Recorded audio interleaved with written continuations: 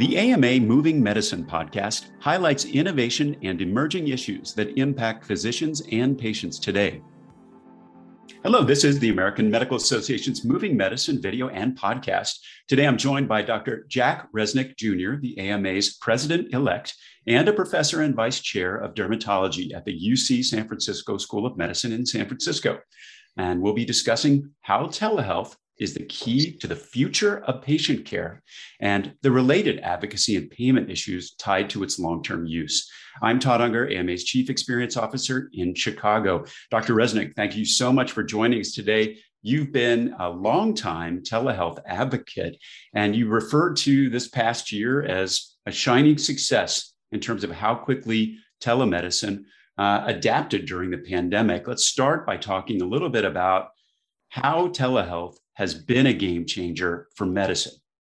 Well, Todd, thanks for having me and thanks for covering this really important topic. You know, at the beginning of the pandemic, we really saw COVID just upend access for patients across the country as physician offices had to close or limit access for a little while. And so the AMA really jumped in to work with the federal government, primarily to get Medicare initially to start broadly covering telehealth visits. And a lot of private insurers quickly followed suit. And the use of telemedicine really took off. And we saw a lot of our patients actually like it. It helped them maintain access during the pandemic. It helped with social distancing. So for some things, they could stay home to see their doctor. And it helped with unexpected things like transportation time to get to physician offices or missing less work or having less issues with childcare. And it actually particularly helped in some areas where we saw underserved communities and rural areas and inner city areas where they had long-standing issues with a lack of medical services in their areas. They contributed to health inequities, really improve access for those populations. It's kind of like, work from home, things I thought I wouldn't like, but it turns out telehealth is just a really important and convenient way to correspond with a physician. You know, you're running a dermatology practice. How has that been for you personally? You know, how did it work for your patients and for you?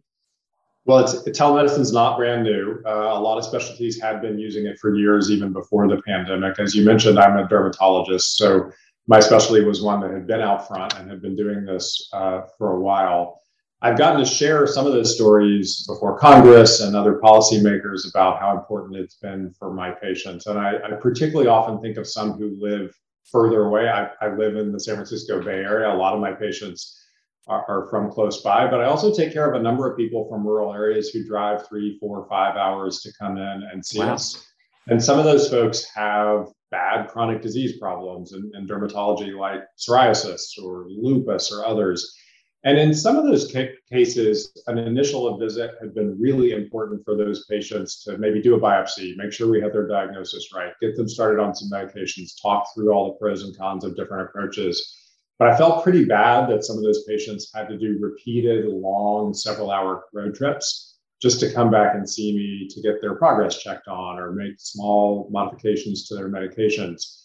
And some of those folks worry they'd get fired for missing work. Sometimes they got to pile all their kids in the car if they had childcare issues. And I basically knew I could manage a lot of those issues by telemedicine.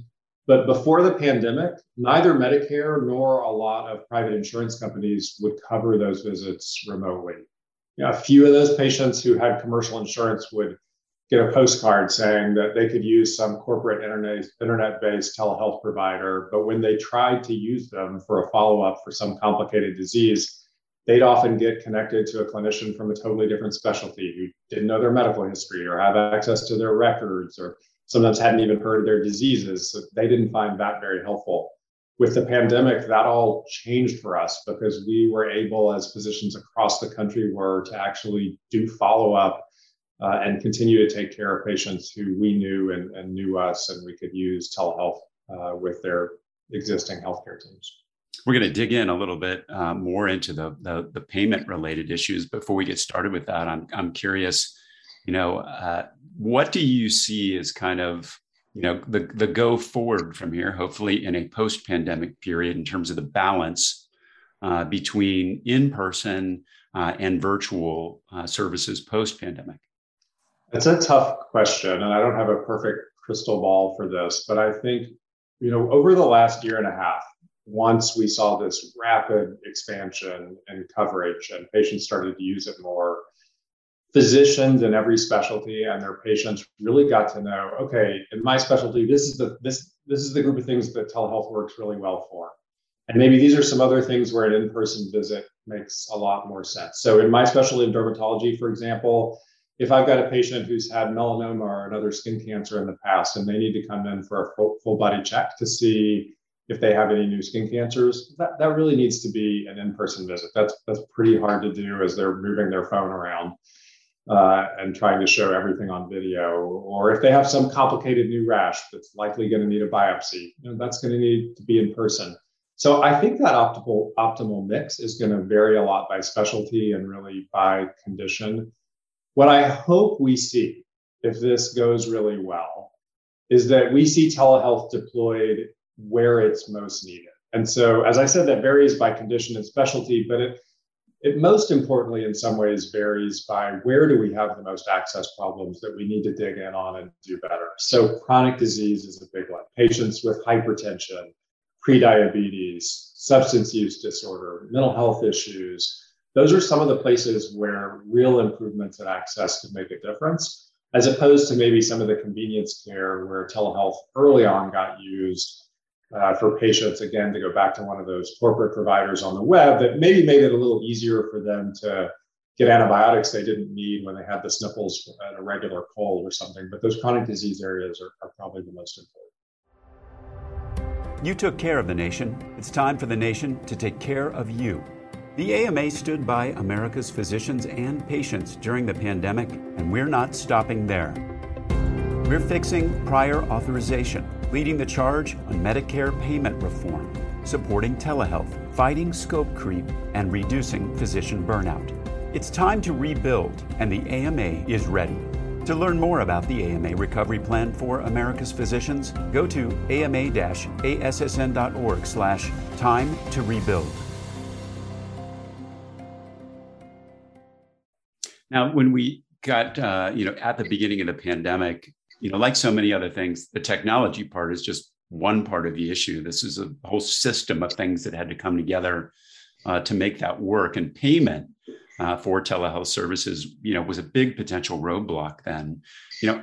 Where do we stand currently on payment for telehealth services? And, this concept of fair coverage, why is that so important?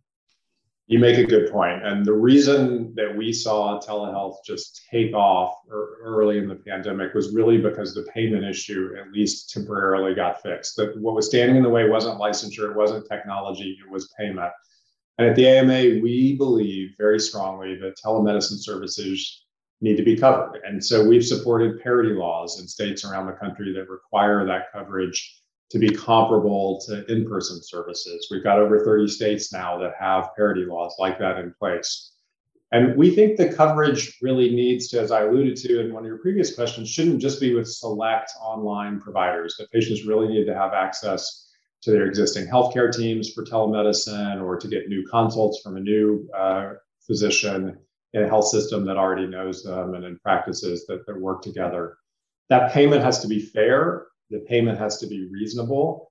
We are pushing for payment at the same rate for services that are comparable to something done in the office.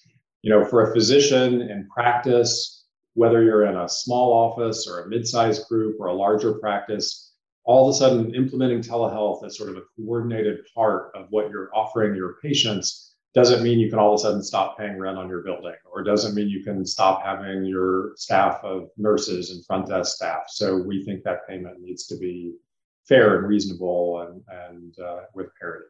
And in some cases, just through my own personal experience and talking to other physicians, that's a lot of additive work to be systematic about the approach to it.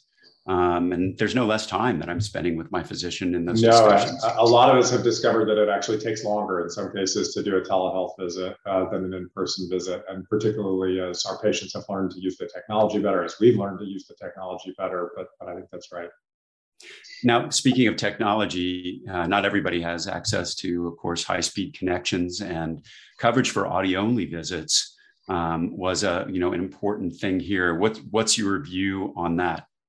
Yeah, I was actually surprised by how many of my patients, I live, as I said, in Northern California, a real technology hub, and yet I found I had plenty of patients who actually struggled with this. So you mentioned audio only. That really just means using the telephone to have a visit with your physician. And obviously, telephones are not new. And they're not typically our first choice for having an encounter between a physician and a patient. But they're an important part of being able to deliver telehealth, especially to those patients who live in rural areas, marginalized patients who may not have the newest smartphone technology. A surprising number of patients live in areas with limited broadband access. So it's really important for health equity that, again, even though it's not typically the first choice, that we have this backup option. I know a lot of clinicians in my practice have been taking care of patients who literally maybe farm workers who call in from a field for their health services. So that audio only component is really important. Absolutely. Retaining telehealth services for Medicare beneficiaries has been a point of contention, but one that the AMA obviously strongly believes should continue.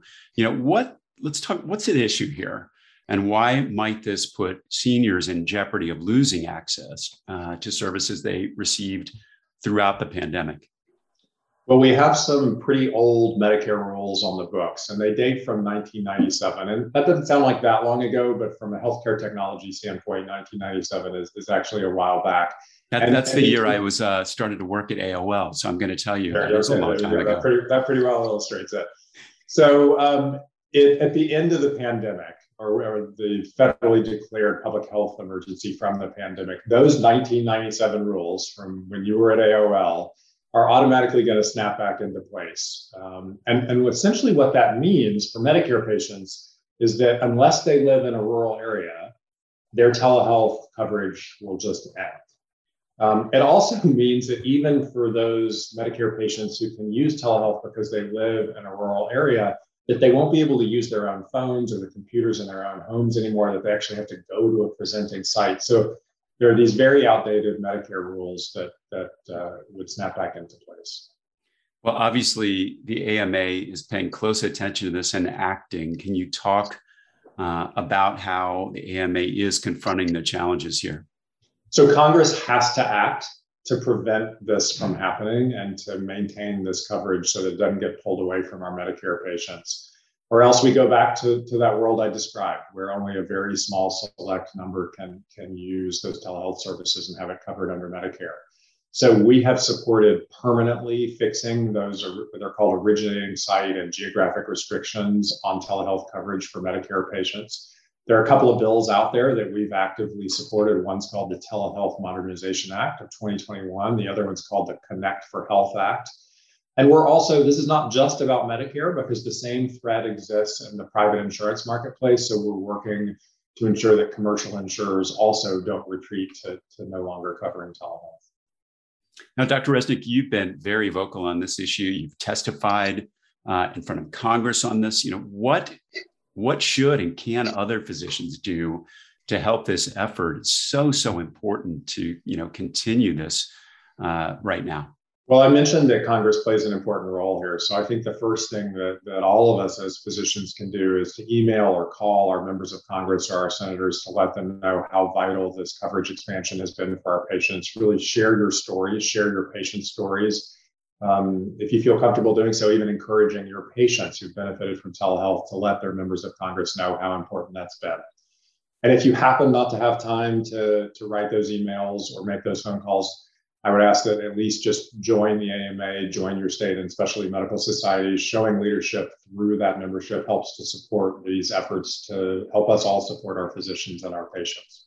It is so important to speak with a unified voice. It's such an opportunity that arose from the pandemic. We can't take it for granted that will continue. So thank you, Dr. Resnick, for being here today and sharing this really important perspective. We'll be back soon with another Moving Medicine video and podcast.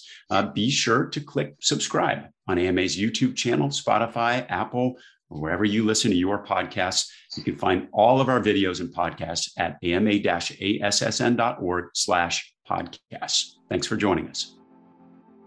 This has been Moving Medicine, a podcast by the American Medical Association. Subscribe to other great AMA podcasts available wherever you listen to yours, or visit ama-assn.org/podcasts. Thank you for listening.